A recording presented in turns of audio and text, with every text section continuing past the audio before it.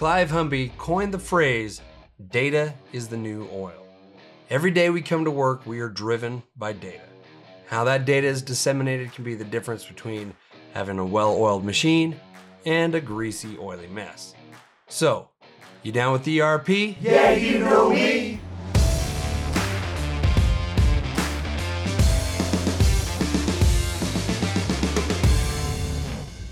When researching into an ERP solution for your company, there are a lot of programs out there. There are a lot of questions that need to be asked.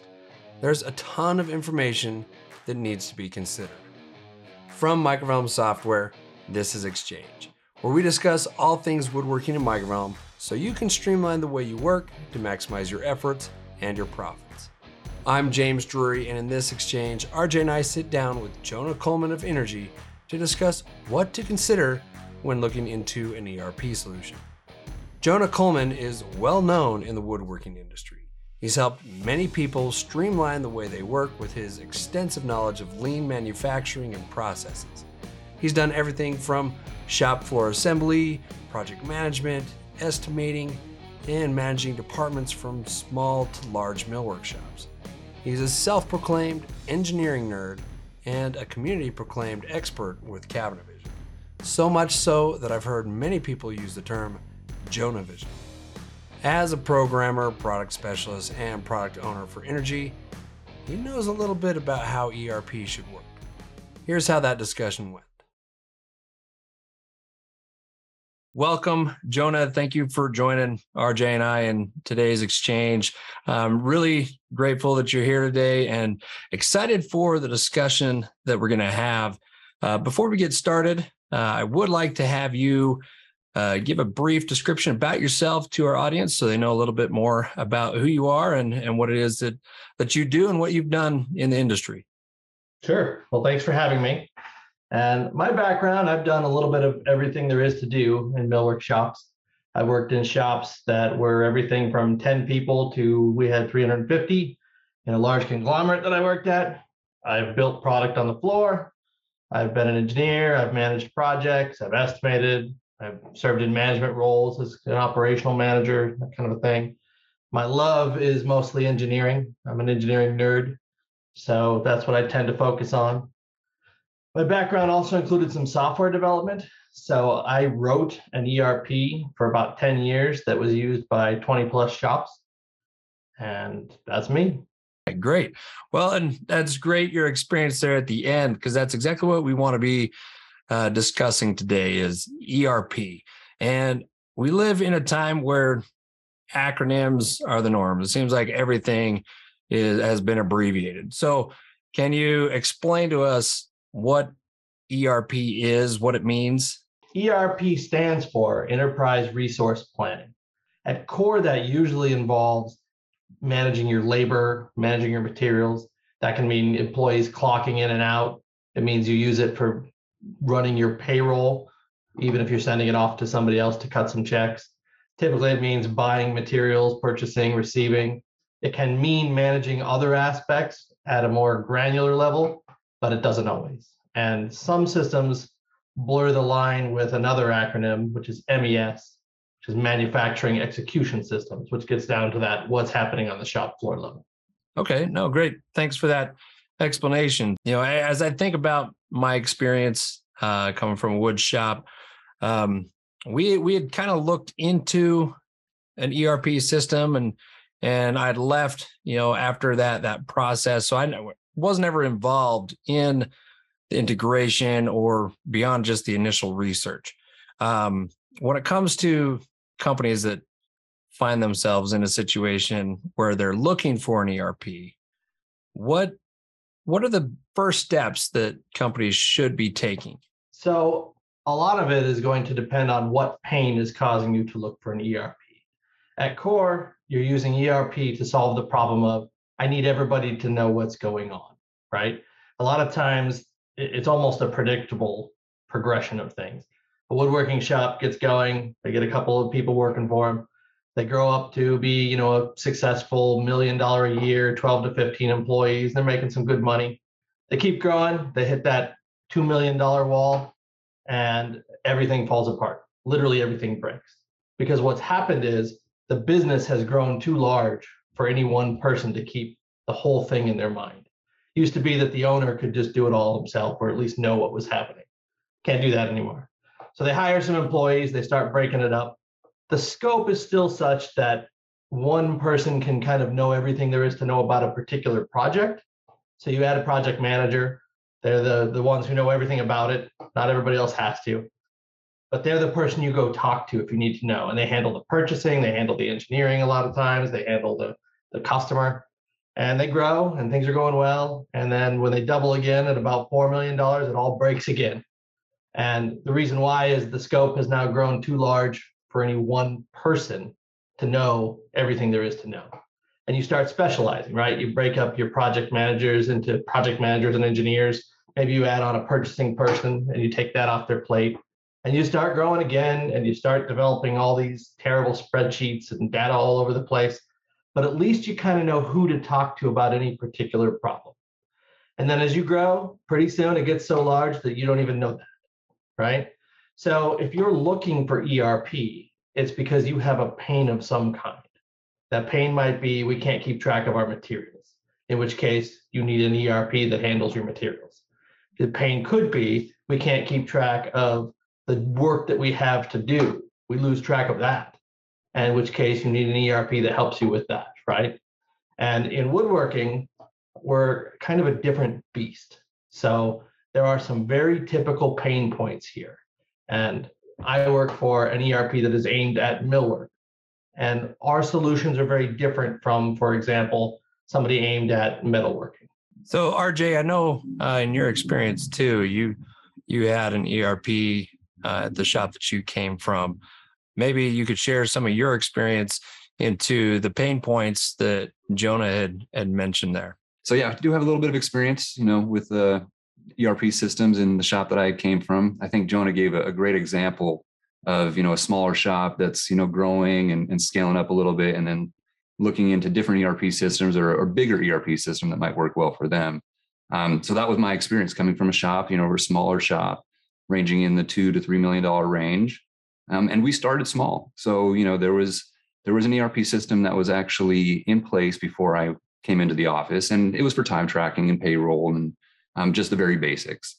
And then from there, we started to see some of the pain points of, production and scheduling. And so trying to implement another ERP system was difficult. And so what we did was we actually transitioned from a smaller one, and then we bought another system. And so that transition period worked well, but it was a lot more of just, time tracking and payroll and employee information. So still not a lot of project tracking or labor tracking, material tracking. So then we went in and invested in another ERP system.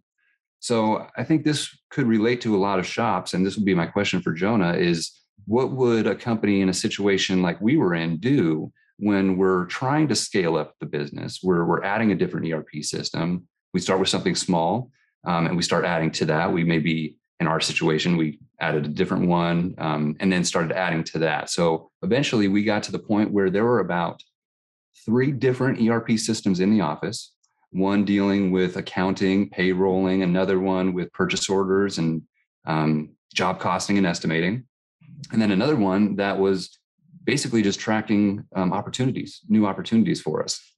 So to try to get those 3 to integrate with each other and communicate, that was difficult. So we found ourselves kind of juggling a lot. And then there was one in the shop floor. So we had another system in the shop floor that would help with basically just products and shipping. But what we were missing was that system that kind of incorporated everything together, taking what we had in the office, what was working there, and then taking what we had in the shop and then mingling all those two or those various systems together. So Jonah, maybe you can help us understand what would a company in that situation do when you have so many multiple ERP systems working, but yet they're all not working well together. So there's 2 approaches that get taken to ERP. One approach that you'll read about is the best in breed approach, which is I'm going to take a lot of different pieces of things and I'm going to glue them together. And that way I get the very best of every different aspect. And there's value in that, but there's difficulty in that also, which is that you need an organization that has a lot of tech resources because you're going to write a lot of custom software to link all that stuff together. And you're going to deal with problems like I've upgraded my CRM, which is customer relationship management, you mentioned for tracking opportunities. I've upgraded that and now it's no longer compatible with my other pieces and I have to put it all together. Typically, you see that approach in like very large companies that have some developer resources on staff and they can, ahead of time roll out a change and test it and make all the changes needed to ensure that the system keeps working. And then they can roll it out to their company. I don't see a lot of millwork companies where that is a good approach or one that gets used very much because they just don't have the technical resources available. So the other approach is you buy a system that encompasses as much of that as possible, right?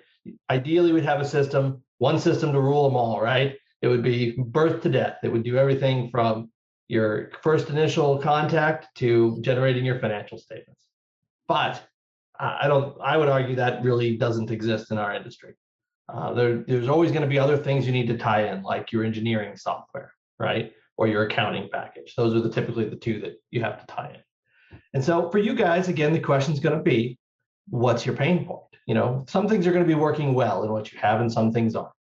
And you're going to find your ERP that addresses that pain first.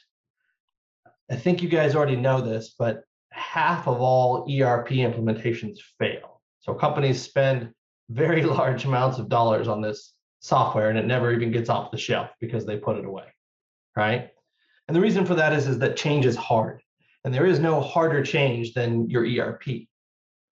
So most of what goes into your ERP needs to be change management, making sure that your company is ready to come along with you on this journey. And old saying is that the people don't change until the pain of staying the same is greater than the pain of whatever change you're trying to do. Nobody starts a diet until they find out from their doctor that they're going to have cancer if they don't, right? So in this case, you find your pain point. And I think your pain point basically boiled down to, we've got all these different systems that I have to look at. If I'm a project manager, I got to look 5 different places to understand what's going on, right? So your pain is going to be addressed by an ERP that handles the majority of those functions. Other places are going to have pain like, we have no idea what materials we have for these projects. And they're going to primarily look for and start with an ERP that's going to address just that part of the problem. Does that make sense as an answer? Yeah. Thank you, Jonah. I think that definitely helps out a lot. One of the things, that we were finding was one of our biggest pain points was material, trying to track material, cut down on over ordering material, trying to set up some type of inventory system. Now, what we ran into was that we had, again, back to the best of breeds, and maybe that's not the best approach, but having a different ERP system that was intended to track inventory, but yet that wasn't really being used in the shop. So we had a separate shop software or ERP system that was meant to do that, but we were only utilizing portions of each. So again, I think a question that I would have at that time would be, since we're in this situation where we are bouncing back and forth and we're having to go into different systems and doing a lot of extra work to kind of keep track of everything, would your recommendation be at that point to basically start from scratch and find something that would encompass everything, or take with what we did have working for us and try to expand on that and maybe finding some different systems that could maybe integrate better with what was working in the shop and meeting our, or at least trying to fix one of those pain points of material, job tracking, project tracking, over ordering, and things like that? So there are a couple answers to that. So the first one is, it depends a little bit on your company. If your company happens to have, a very forward-looking techie attitude that's going to deal well with the problems that happen from trying to glue a bunch of systems together, and you've got the right people to do that gluing, you can be pretty successful. Homegrown stuff fits the company really well, if that makes sense, right? Nothing will ever fit you like an ERP that you developed yourself. That's just the end of the story. But there are some risks involved. It's a trade-off. Everything's a trade-off. If there was a silver bullet, we would just all do that. And there's not. So the trade-off is, you are now completely reliant on that tech person who built that for you. And the day that they get angry at you and leave, or the day that they get hit by a bus and leave, is the day that your system stops working, right? So to mitigate that risk, you need to do something, which is either you need to have some backups in place for that person, or you need to consider that an off-the-shelf solution, no matter how customizable, is never going to fit you as well as your homegrown solution did. Just end of story. But it comes with the trade-off of not having those risks. It's supported. This is very similar to engineering software. I think you guys have been around long enough to know there are still a lot of companies that have their own little homegrown engineering solutions. And I'm sure that you guys end up having these same conversations with them that, yeah, that's great. It does precisely what you want it to do. But what happens when that person is on vacation? Oh, well, we're in trouble then. Yeah, so there's a trade-off. The second half of what I would tell you is you're going to need to somehow convince everyone that they need to come along with you on this journey. Because the people on your shop floor are going to say, we use this time tracking system because we like it. And the people in your office are going to say, well, we're using this system to integrate with our engineering for inventory because we like it. And you need something to push them along. So in your case, you said, we struggle with inventory. We don't know what we have. We're over ordering or under ordering. Under ordering is probably more dangerous. You're going to end up probably using that as the wedge, right? Well, let's solve this other problem. And you're going to tell your people, I don't know how to do it, because if you tell them what to do, they won't want to go that way. You say, I don't know how to do it, but I do. I've looked at, we've done some demos here and some demos there. And, I wish there was a way to solve this problem. And if you get them kind of 80% of the way there, they'll think that the rest of it was their own idea, right? I actually use this same approach in engineering. So when I have gone into a new shop, a lot of times I've brought along a new method of building custom products. And everybody hates it because it's not what they do, right? Quote unquote. You know how in every millwork shop, the way we build things came from God to the shop foreman on a stone tablet, and it's the one and only right way to do it. And so it's hard to change.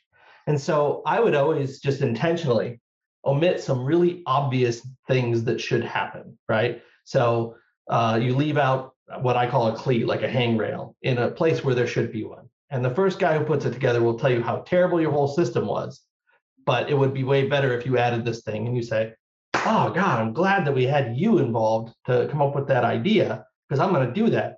And from now on, he owns that. And he will tell everybody what a great system this is, right? So you somehow have to do that. And a common approach I have recommended is you tell people, look, I'm not going to tell you how we get there, but for everything that we buy, I need to know what bin it's in.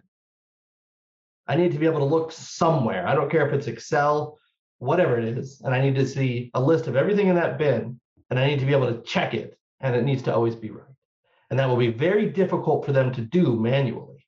You've introduced some pain, right? And then pretty quick, they're going to say, there has to be some software to do this. And you say, oh my gosh, you're right. I'm glad you came up with that idea. My wife takes that similar approach with me. That's how everything works, right? She has an idea, and suddenly I'm like, oh, I think it's my idea, and she gets exactly what she wants. And I'm like, dang it, I fell right into the trap. I mean, as you're talking, I'm like, there are so many things that that have happened recently that I'm like, man, I just fell into it again. So and I work for Energy, right? We believe in the Cotter change model. It's an 8-step change model, and we preach it, and we have classes on it, and it's actually even built into our software. But step one is you have to establish a sense of urgency. There has to be something pushing it there, and it might already exist, and it might not. And if it doesn't, you need to figure out some way to create it. The last thing I'll say about your question, RJ, is when you buy a commercial offering, you do get exposed to some best practices. There are a lot of things that we all do that maybe there are better ways to do them out there, but we just think they're the right way because they're our way. I always tell people there is some subset of what you do that constitutes your competitive advantage, right? It's the reason why your customers come to you. And it often isn't what we think it is. A lot of times you start talking to shops and they say, we make this Z-shaped adjustable shelf, right? We miter fold the front, we miter fold the back. So it goes up one way and down the other, and we have to do it that way. And you say, why do you have to do it that way? Oh, it's the key to our success. And you go, all right, so if I call up 5 random customers and ask them, hey, what do you think about the way we do our adjustable shelves? And they go, I have no idea what you're talking about. Then it's not competitive advantage, right? And with engineering software, you guys see this too. I know you do, because I've been through it with plenty of shops on engineering software. They say, we have to do our corner toe kick this way. And it's something that the software just doesn't do easily, right? You could make it do it, but it'll take some work. And you're like, why? Well, it's that important. Well, it's not. Your customers have no idea how you do or maybe they do. Just call them and ask, right? Well, your accounting processes, your purchasing processes, those are kind of solved problems. They likely are not your source of competitive advantage. And you might be doing things in a way that's inefficient and costing you money, and it's not paying you in any way, shape, or form. And ERP is a great chance to learn those things, identify those things, have the conversation like, is this really something that contributes to our success? Because if not, let's change it to the cheaper way. Does that make sense? Yeah, no, that's a great point. Yeah, great way to look at it too. So when it comes to finding an ERP solution, right? Maybe you're not doing a homegrown solution. You're looking outside. What are some of the ingredients? We'll call them ingredients here to find the right solution and to properly get it implemented. What does that entail? What steps need to happen for that? It's a great question. We'll cover ingredients, but there's a kind of a first overriding question, which is how much resources do you have to put into it? Because there are ERPs that you can get that are going to cost you like 10 grand. And there are ERPs that you can get that are going to cost you $1 million, right? And obviously there is some subset of shops that the $1 million solution is not going to work for. And a lot of it boils down to, without regard to the purchase price, how much time you have to work with the system. A shop that's got 4 people in it is going to struggle to keep an ERP up to date. I don't care what you're doing. Now, again, there is some portion of small shops that it's right for because they're kind of forward looking and they have big plans and they want to grow fast and they want to be around people who've been there and done that, and learned the problems and have solutions already. And that's great. If that's you, by all means, do it. But you have to kind of pick what ballpark you're going to be playing in as an analogy. Second from there, the basic ingredients are going to be, is it web-based or is it install-based? Are you going to have mobile apps? There's reasons to maybe go one way or the other. Web-based is accessible anywhere. If you're out at a job site, you have access to everything. If you're the owner, hopefully you're sitting on a beach somewhere with your feet up, you can see how your company's running. Or if you're sitting in your office because you don't have time, more likely. Desktop-based requires a little more, installing. You might have to have a server on site. You might have to have a tech person who can maintain that server. Depends on the software. From there, you're going to get into the things that are important to you. And it gets back to that pain. And I'll give you an example. The company that I just left, actually, is a company that gets paid a premium for on-time performance. So for that company, we cared way more about getting materials in early and long than we did about being exact. RJ, you mentioned over ordering. Our problem would literally be the opposite. We never wanted to under order because we're getting paid this premium for our on-time performance. And if we have 15 $70 sheets of laminate left over at the end of $1 million job, I couldn't give a crap. Not even a little, right? Other companies have a different position in the market. Other companies are very price sensitive. And so being exact on materials mattered more. And those things change how you do things. So for us, we picked an ERP that had a built-in on-screen takeoff tool. And as a project manager, when I started the project, I started with an estimated bill of materials. And I just ordered, and I ordered long because I don't care about that. Now there's exceptions. You don't do that to you're not going to do that to like a really expensive acrylic. I'm not sure if we're supposed to say brand names here, but I'm going to guess everybody knows what I have in mind. I care if I'm 3 sheets long on that because it could be $9,000. So, we were kind of a hybrid. But other shops, they don't order a thing until they've engineered. And there's a trade-off there, right? And your ERP needs to support whatever mode you're going to use, if that makes sense. You can't let your ERP package drive how you run your business in the areas that are critical to its success. So where does Microvalent fit into all this? It depends a little bit on your workflow, like we talked about, but in general, you are going to need engineering software. The odds of you finding an ERP software that includes engineering in it are low to begin with. There's not a lot out there. And the odds of those being the right fit for you are slightly less than that. So I would argue you're still going to always have an engineering package. I think that you're going to use it to probably tell your ERP what is shipping. Engineering is a good source of data for that when it comes to straightforward scope like casework and countertops. You might want to keep in mind that when it gets more custom, sometimes the shop's a little more involved. And what engineering thought was going to go out as is 4 pieces of drywall ends up going out as 2 or 7. And so you might want to make sure that you're not picking, if that's you, if you do a lot of custom stuff, you don't want to pick a package where just the list out of engineering is all that there is, because those ERPs do exist, right? You're going to use your engineering software to create your shop drawings, but your ERP can then help you manage, okay, what drawings do we have out there? What drawings are approved? What have questions on them?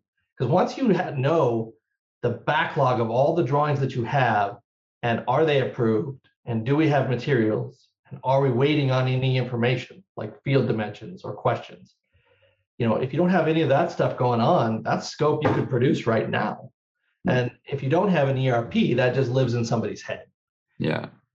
And if you do have an ERP, then as a production manager, you can go through and say, you know what, we have some capacity in the shop this week, and I would like to find it. So your ERP can handle managing information about engineering, but engineering is very critical to the success of most companies. And I just don't think you want to let your engineering choices be driven by your ERP. Now, Jonah, I do have a question when it comes to engineering software and ERP and the integration of the two. Let's say I'm a shop and I've got a certain design and engineering software. How do I know if that's going to tie into an ERP? And should that really dictate what design software I should have? Well, the answer is whoever you're talking to about your ERP, you need to make them show you that it can read data from your engineering software, and you need to understand what it's going to do with it.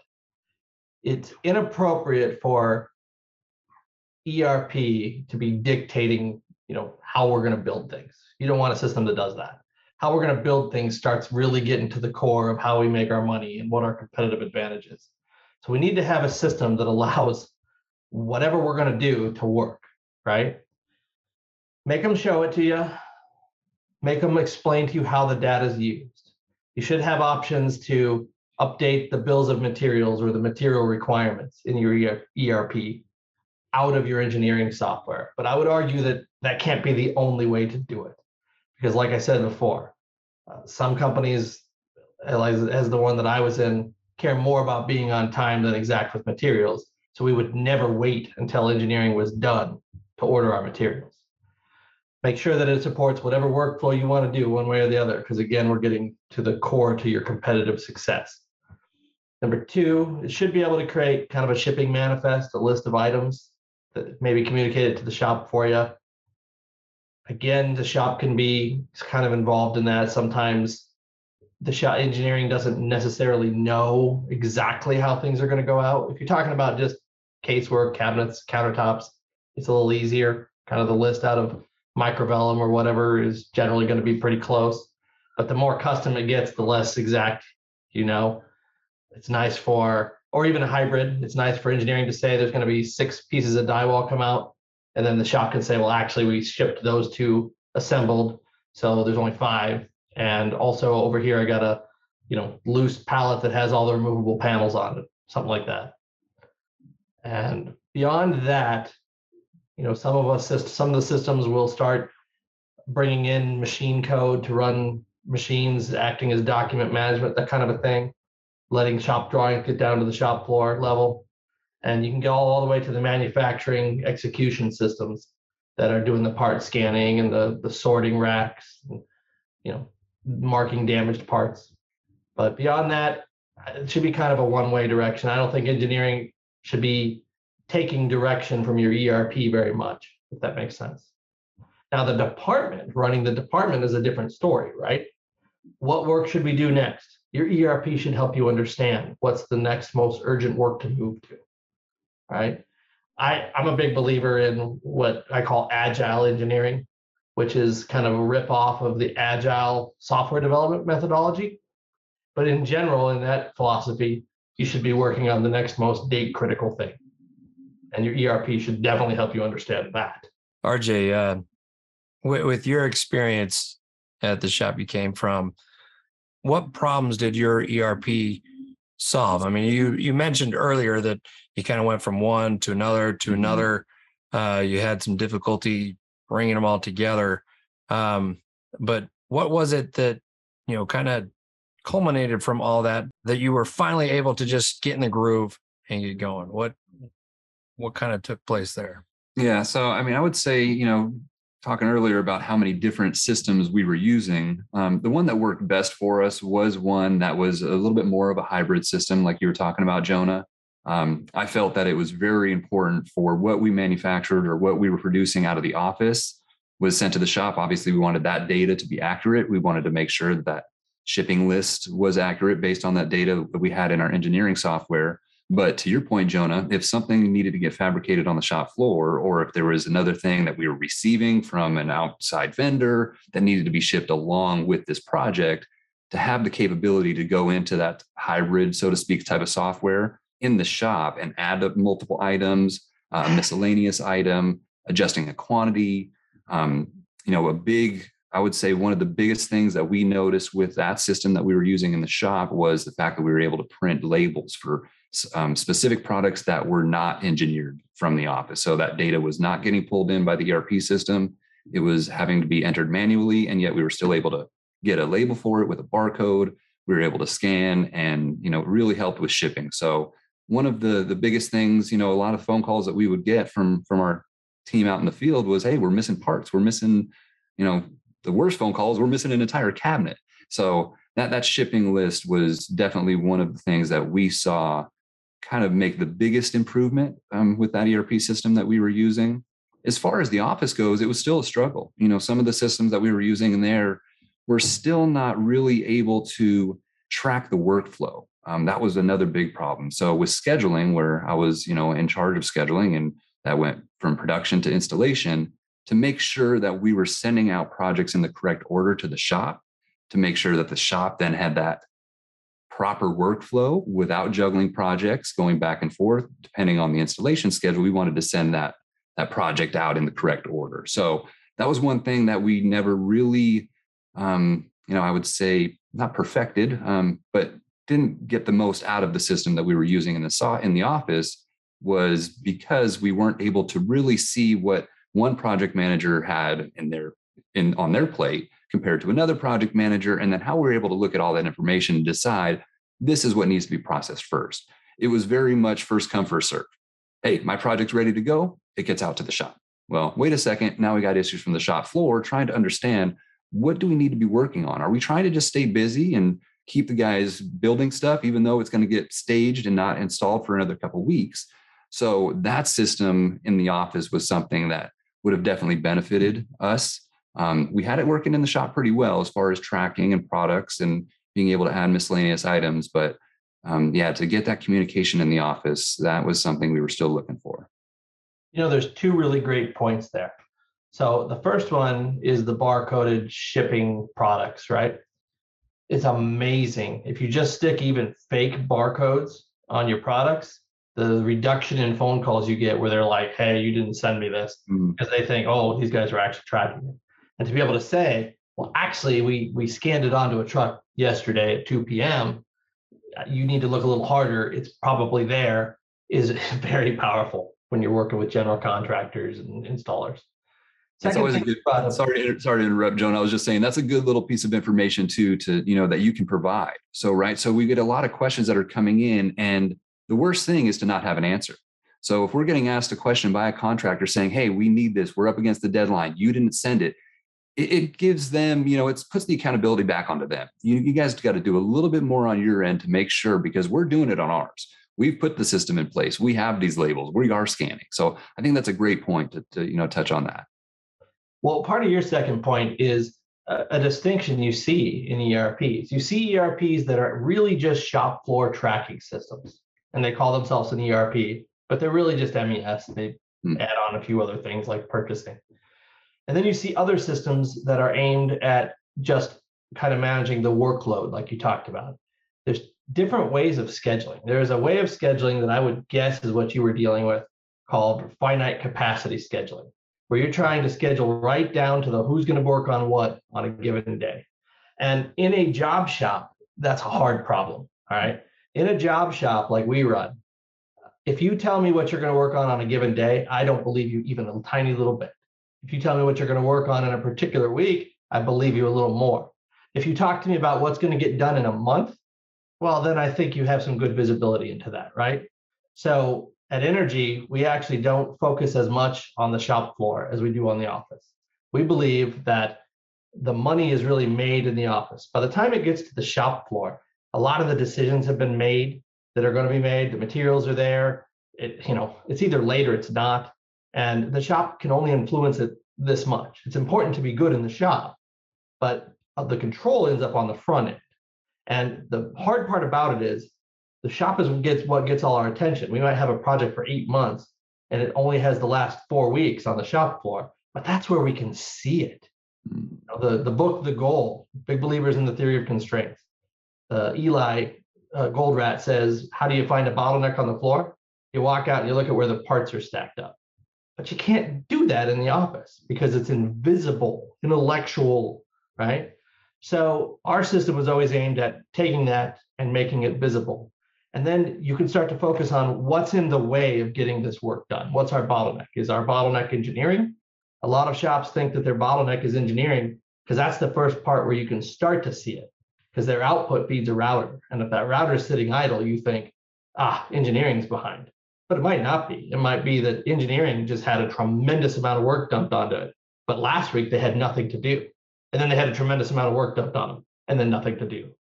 And the same with your shop, right? If we can level that out and if we can get our work to the shop, if I get my work order released with all the dimensions and the materials and I can get it to the shop with 3 weeks left, they're going to get it done. It's going to be fine. We're going to make good money on it, right?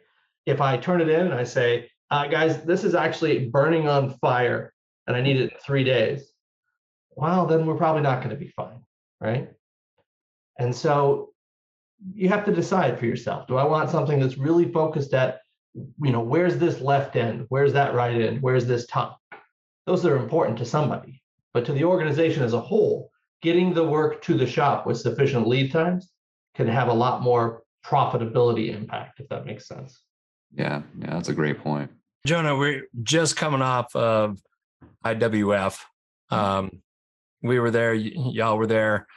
And I have to say, every time I walked past your booth, y'all were swamped from start to finish, day one to last day. Seemed like I couldn't even get a chance to come in and talk with you. That's how busy y'all were. It didn't matter what time of day it was. Obviously, y'all are doing something right. And I'm curious, what is it that the Energy has that maybe some of the other ERPs out there are missing? What is it that separates you from other ERP software? Sure. The first thing is, we're mill workers. The people involved in producing this software are mill workers, and it came out of a millwork shop. I remember a couple of years ago, or maybe 6 years ago, at AWFS, there was some vendor coming in from a different industry trying to maybe step their toe in the water and see if they could sell their ERP here. And I sat down for a demo and he showed putting some cabinets in. And then somebody said, great, but what's it do with die walls? And the guy said, so this die wall, is it like your normal cabinet product, only now it's pink, or is this something different? And everybody got up and left because it was like, you guys can't even speak our language, right? That's the most obvious difference between us and some of the larger ERPs that are out there, because they're coming in from other industries. There are other ERPs from our industry, and where we're different from there is we actually focus on the education. Our software is only about half of the value that we offer to our customers, and I'm pretty sure they would tell you the same thing. They're paying to be part of this ecosystem with learning and education, and we give suggested best practices. And we're going to try pretty hard to convince you that what I just said about getting the work to the shop, a clean release with 4 weeks, and you're going to make tons of money. They believe that. And we offer things like Harvard Business School case study method education, where we bring in employees, everybody from owners down to shop floor people. And you go for 3 separate 1-week sessions, and you're going to learn about business in general and then how to apply it to the millwork industry. Because our industry is full of shops with an owner who's really, really good at millwork and didn't have the business background. And he built this behemoth of a great shop that's doing everything right, but just didn't have that experience, if that makes sense. And you can kind of see it in the profitability numbers. If you look at, for example, the AWI cost of doing business survey, the average firm didn't make any money this last year. And what you can see too is there's this 30-year trend of the top quartile of those companies taking more and more of the profit. And I really think that it's going to end up a lot like CNC technology was. When that first came out, it was adopted by a small number of people.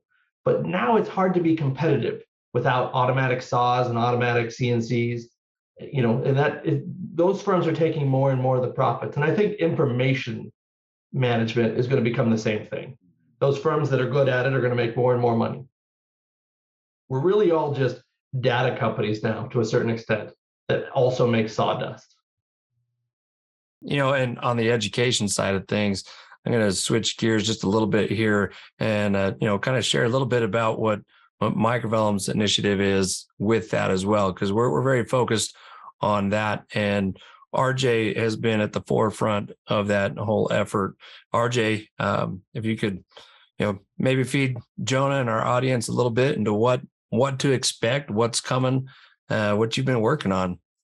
Yeah. No, thanks, James. Yeah. I mean, kind of to what Jonah was talking about, the training on the software is huge, right? And getting the experience of the user, to give them that experience that they're looking for is very important. And I know it's really important for Intergy to do that. And for us here at Microvellum, it's also really important. We're listening to the users.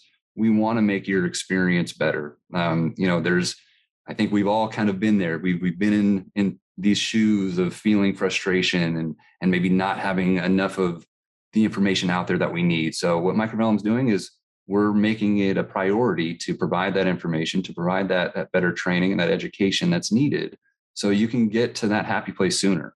We're actually in the midst of opening up our doors here at headquarters and in Australia for training to be done here on site. So we're holding classes starting at the end of October. We're going to be holding a week-long training class in Australia, and that starts on October 31st. So we're really excited about that.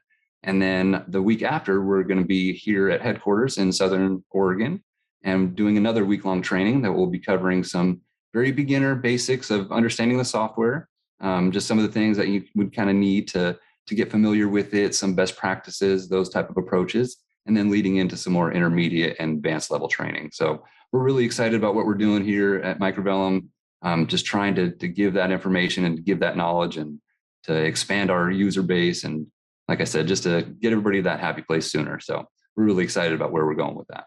That brings up a great point that we really haven't covered, and I should have covered under ingredients.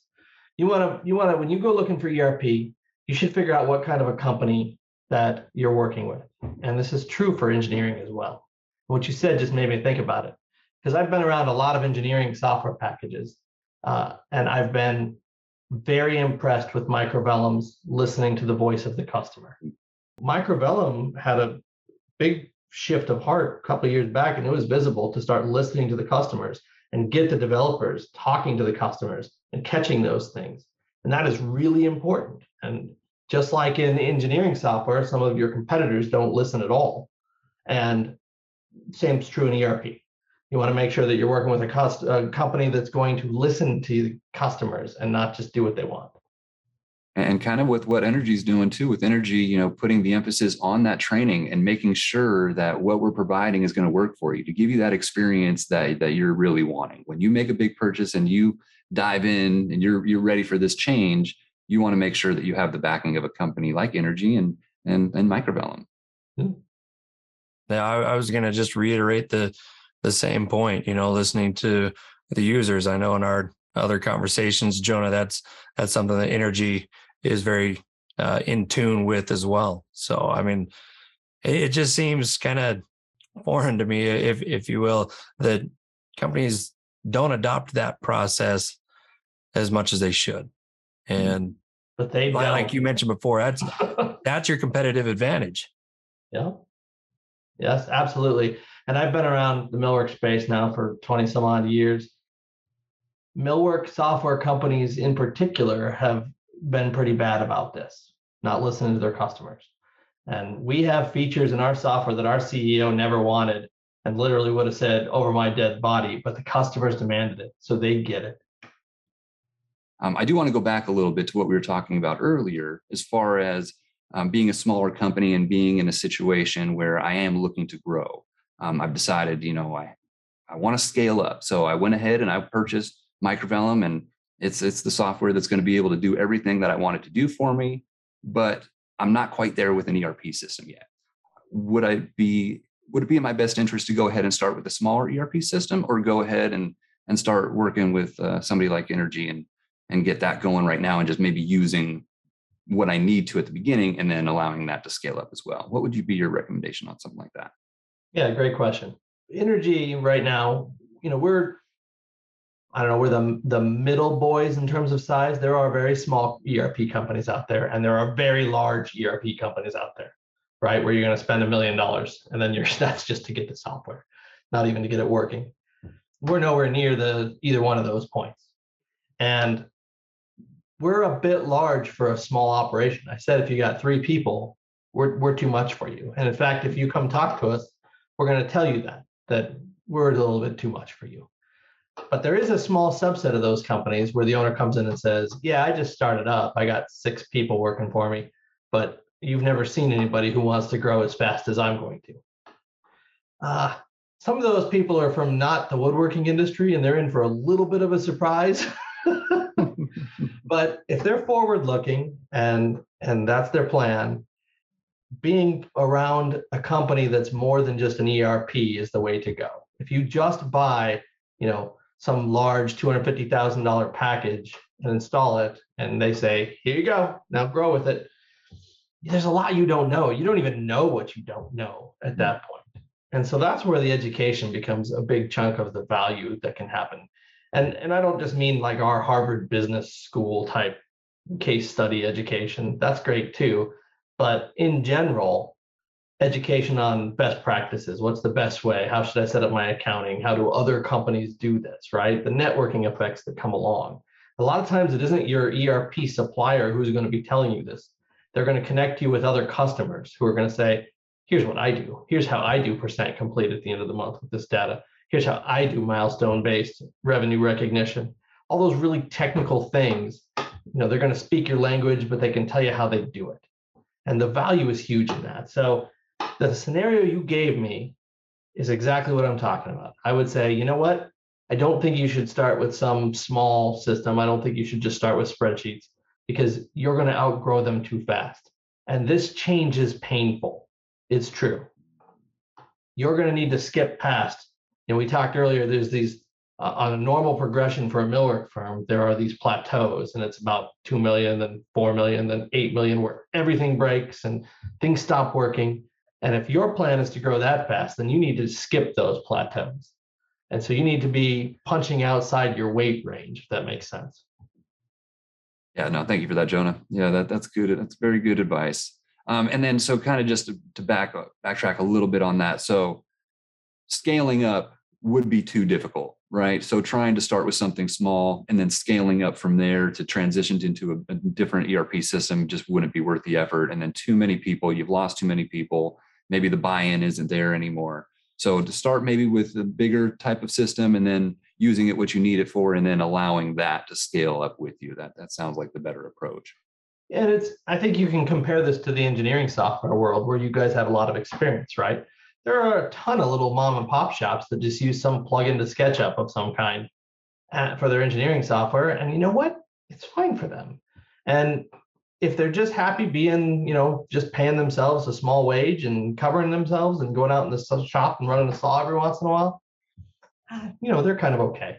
But if I come to you and I say, look, I just started this shop and I only have me and one engineer and two people in the shop floor, but I'm going to grow like nobody's business, you're going to say the same thing. Well, look, you should start with something that's going to handle what you need to do. And yes, it's a lot of work right now for you to get set up and started. It's going to take a ton of your management attention span to get this going, but it's going to have an outsized effect as you grow. And it's the same argument. So, looking at the different shops, and you mentioned earlier, that a lot of times as you start hitting those marks, the 2 million, 4 million, 8 million, you're adding personnel to that. Maybe you started off where you're the owner and the accountant. Now you're moving into, I've just hired an accountant. And how does ERP tie into and affect accounting? Sure. It's a great question. So what I usually see is that, controllers, CFOs, those type of people, they often hate ERP. They tend to think, they've been operating just out of their QuickBooks or Peachtree or whatever, and they just think of all of this as accounting's data. It's a fight that you see a lot. They think purchasing, well, that's really accounting's data. Inventory levels, that's data that's for accounting, right? Payroll, time tracking, that's just data information that accounting needs. When really it's not. It's information that belongs to the business and that the business needs in order to work, but it's always lived just in accounting software. And it's hard for them to give it up and understand that you're going to have two systems now. You now have a financial accounting system, which is where you generate your income statements, your balance sheets, you do your taxes out of, and you're going to have a managerial accounting system, which gives the business feedback quickly so that it can adjust. In an accounting world, they want to make sure that your income statement is all the way done and that every decimal point ties off. So you're not getting it until halfway through the following month or even later. But that's too late for the business. The business needs to know right now that it looks like we're going to make about $50,000 of EBIT, because and accountants struggle with this. If it's 50,000 or if it's 52,000 or 49,000, it's like the same story. It just doesn't matter. And that's really hard for them. So there is this overcoming step that I've been through a ton of times with accountants. And when it's done, they love it because their jobs are easier and it gets the information where they're going. And they tend to see the benefits to the business faster. But it can be a little bit of a battle at first. So I like how you've had experience with that. And I'd also like to pick your brain on what kind of experience you might have as far as running an engineering department and ERP. We just got off of accounting. Let's move into more of the microvellum side of things. We're dealing with engineers and engineering departments. How does that tie in? Explain that to us if you could. Yeah, and so I've been the engineering manager in multiple different companies of different sizes. And I'll say this, if you do your ERP right, if you wanted to, you should be able to continue doing what you're doing. If you're just nailing it, okay, great. It better support that. I haven't met too many people who are just nailing it though. And it's not their fault. It's the fault of the business. What ends up happening is the business kind of runs itself at whatever level that the PMs think is the right amount of information for engineering. And so the PMs end up actually dictating the size of work orders going out onto the shop floor, right? By what they release. They release work order number 17 that had 7 floors worth of cabinets. And that's what goes to the shop floor. And that's, for one thing, you end up with work that you could have done anytime because it was in there and we had everything we needed to, but the PM just didn't get around to releasing it. Or you had 7 wings of a hospital and we were waiting on one soffit dimension when we had a shop full of people or an engineering department that had extra capacity. And so I ended up talking to PMs all the time and saying, here's what you don't understand. Maybe you don't need this released yet, but the business does. I argue that the right way to run an engineering department, and this is part of my agile engineering pitch, is at the smallest unit of flow that works. And I think that's each room. And so for engineering, that ends up being each shop drawing series, if that makes sense. So a shop drawing series to me would be like, we have room 1, 2, 3, and we'll number our shop drawings like 1, 2, 3.0 or 0.1, 0.2. Really, it's all just shop drawing series 1, 2, 3. And I fight back against the normal way of doing things. I think the normal way of doing things is wrong because it ends up looking like this. I'm a project manager and I need a set of shop drawings done. So I send them off to engineering. Like 6 or 8 weeks later, I get a submittal back that's like 80 pages. And I'm busy putting out fires, so I don't look at it for the next 3 or 4 days, right? I finally sit down to look at it and I shoot an email back off to engineering and I say, hey, this is perfect. It's exactly what I wanted, except let's change all the countertops to 1.25 inches. And suddenly we're reworking every drawing on every page in the submittal. And so much time has now gone by that we don't even remember why we made the choices we made. And we end up making errors. And it turns out that there was a reason why it couldn't be 1.25 inches, but nobody can recall it, right? We've all been through that road. So the way to attack that is to apply lean principles. We got to get to one piece flow. So we need to have a drafter draw one room and it needs to get approved by the PM. And they need to have 24 hours to turn it around. And they will tell you up and down how busy they are. You can look at one room, right? And then we have that same conversation. They say it needs to be 1.25 inch countertops. And we have not incurred nearly the amount of cost. It's so much cheaper to change it now because we haven't done all this other work, right? Yeah. So in an ERP, you need to be able to break your work down to whatever the smallest unit of flow you can get to. One piece flow is a lean concept. You're never going to get to one piece, but you can get as close as you can. And once you do that, you can break it up too. Microvellum is a great tool for this. You can have multiple engineers working inside the same project on different rooms at the same time. It brings some problems, that's for sure. And a lot of companies just say, well, we're not going to do that because of the problems. But everything's a trade-off. We already talked about that. You can attack those problems. Having one engineer do a whole large $300,000 project also brings problems. They're just problems that we're used to, if that makes sense. So the key thing is break that unit of scope down, one piece flow it, get it approved right away. Generally, your architects and homeowners, they won't take one piece flow. They won't let you send them over one room at a time for approval. So you end up batching there. And then what happens is you get to the work order level and machines don't think in rooms, machines think in sheets, right? So you end up batching there also. But those are the only 2 points. You need to take them right back apart afterwards. So at your saw or your CNC, you're cutting out parts, they should just sort them back out by room. And that way they progress onto edge banding and dowel and drill and onto the assembly line room at a time. Because a room is a unit of scope that you can deliver all at once, you can install all at once, and you can bill for all at once. And generally, any subset of that, they won't take. That makes sense. Yeah, no, that brings up a lot of memories from the shop I was at and just how we did things. I'm like, man, if we would have put a little bit of that into it, we probably could have been more efficient in what we were doing. Yeah. And the thing about that too is it takes the decision about how much to batch out of the project manager's hands who don't have enough information to know what's the right amount and puts it into production. So maybe today we got tons to do and I'm just going to sit on this work that's available because we get into production one room at a time. And I'm going to wait till I have 5 rooms and put them together and we're going to put that out. Great. But maybe next week we don't have anything for the shop to do. And we'll put out this one room and we'll give up a little bit of yield in order to keep everybody busy, right? Well, production's the only one who's in the right place to know that. Yeah. Everything you were saying, Jonah, I can totally relate to all of that. I mean, the system that we had in the office was basically me, right? So kind of going back to what we talked about earlier, if all this information is in one person's head, how is that going to really benefit the company? So in my situation was I had my hands in pretty much every project, knowing the installation schedule, knowing pretty much where we were in the project, but it was so difficult trying to go to the individuals to find out exactly where they were with the project.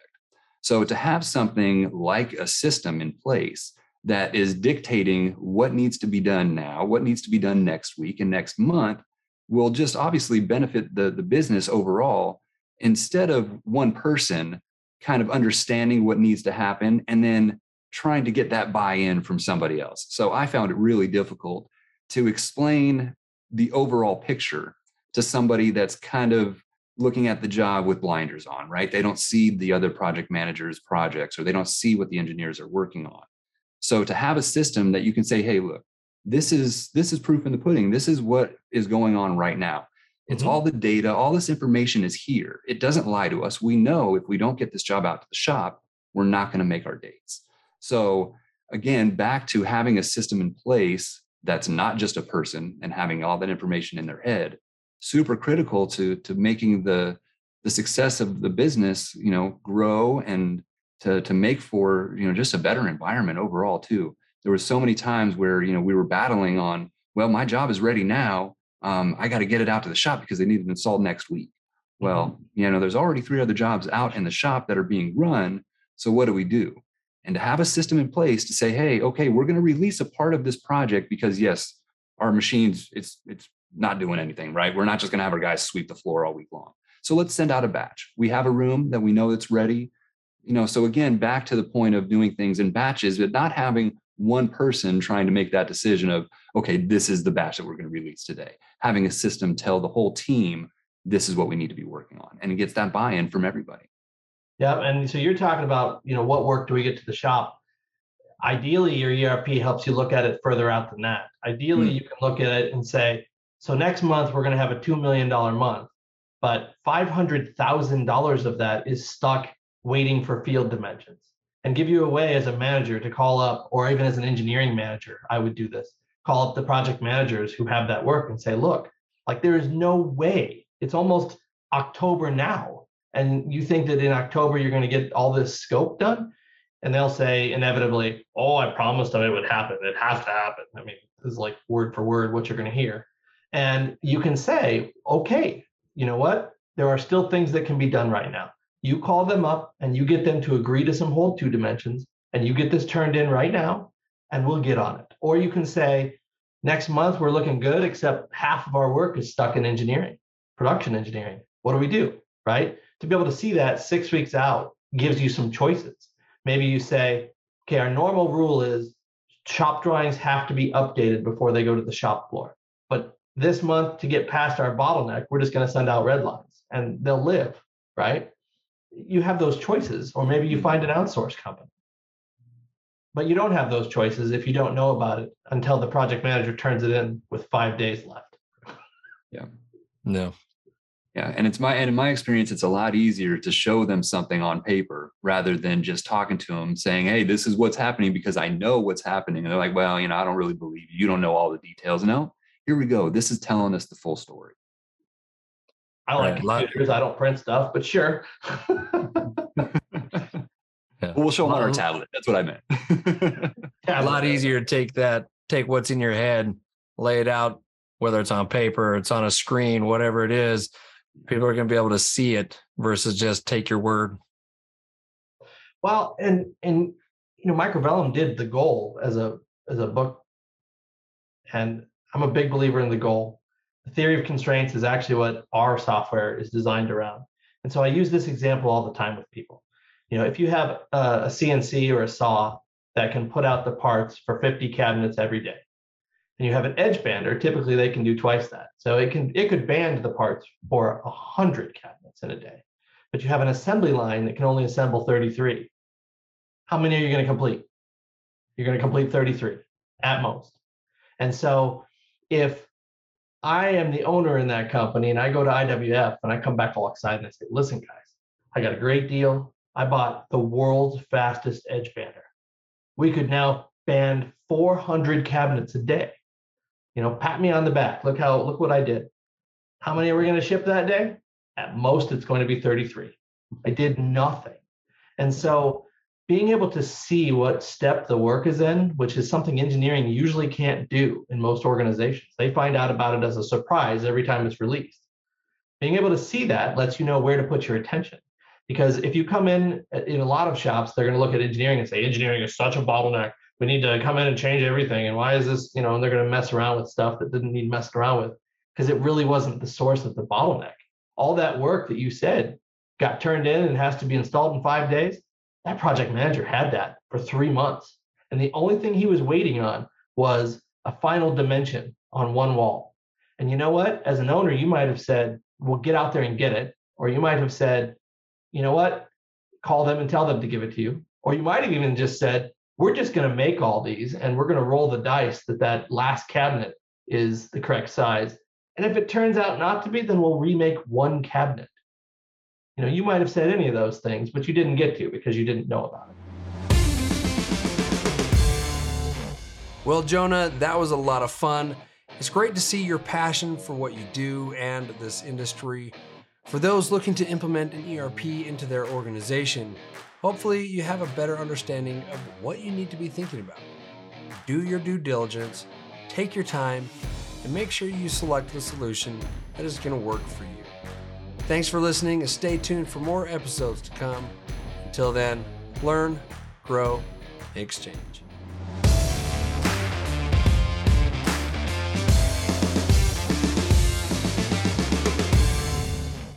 If you enjoyed today's discussion, please like and subscribe and leave us some love in the comments. Also, don't forget to follow us on social media and join our open community forums and knowledge base at community.microvellum.com. Thanks for listening. We'll see you next time.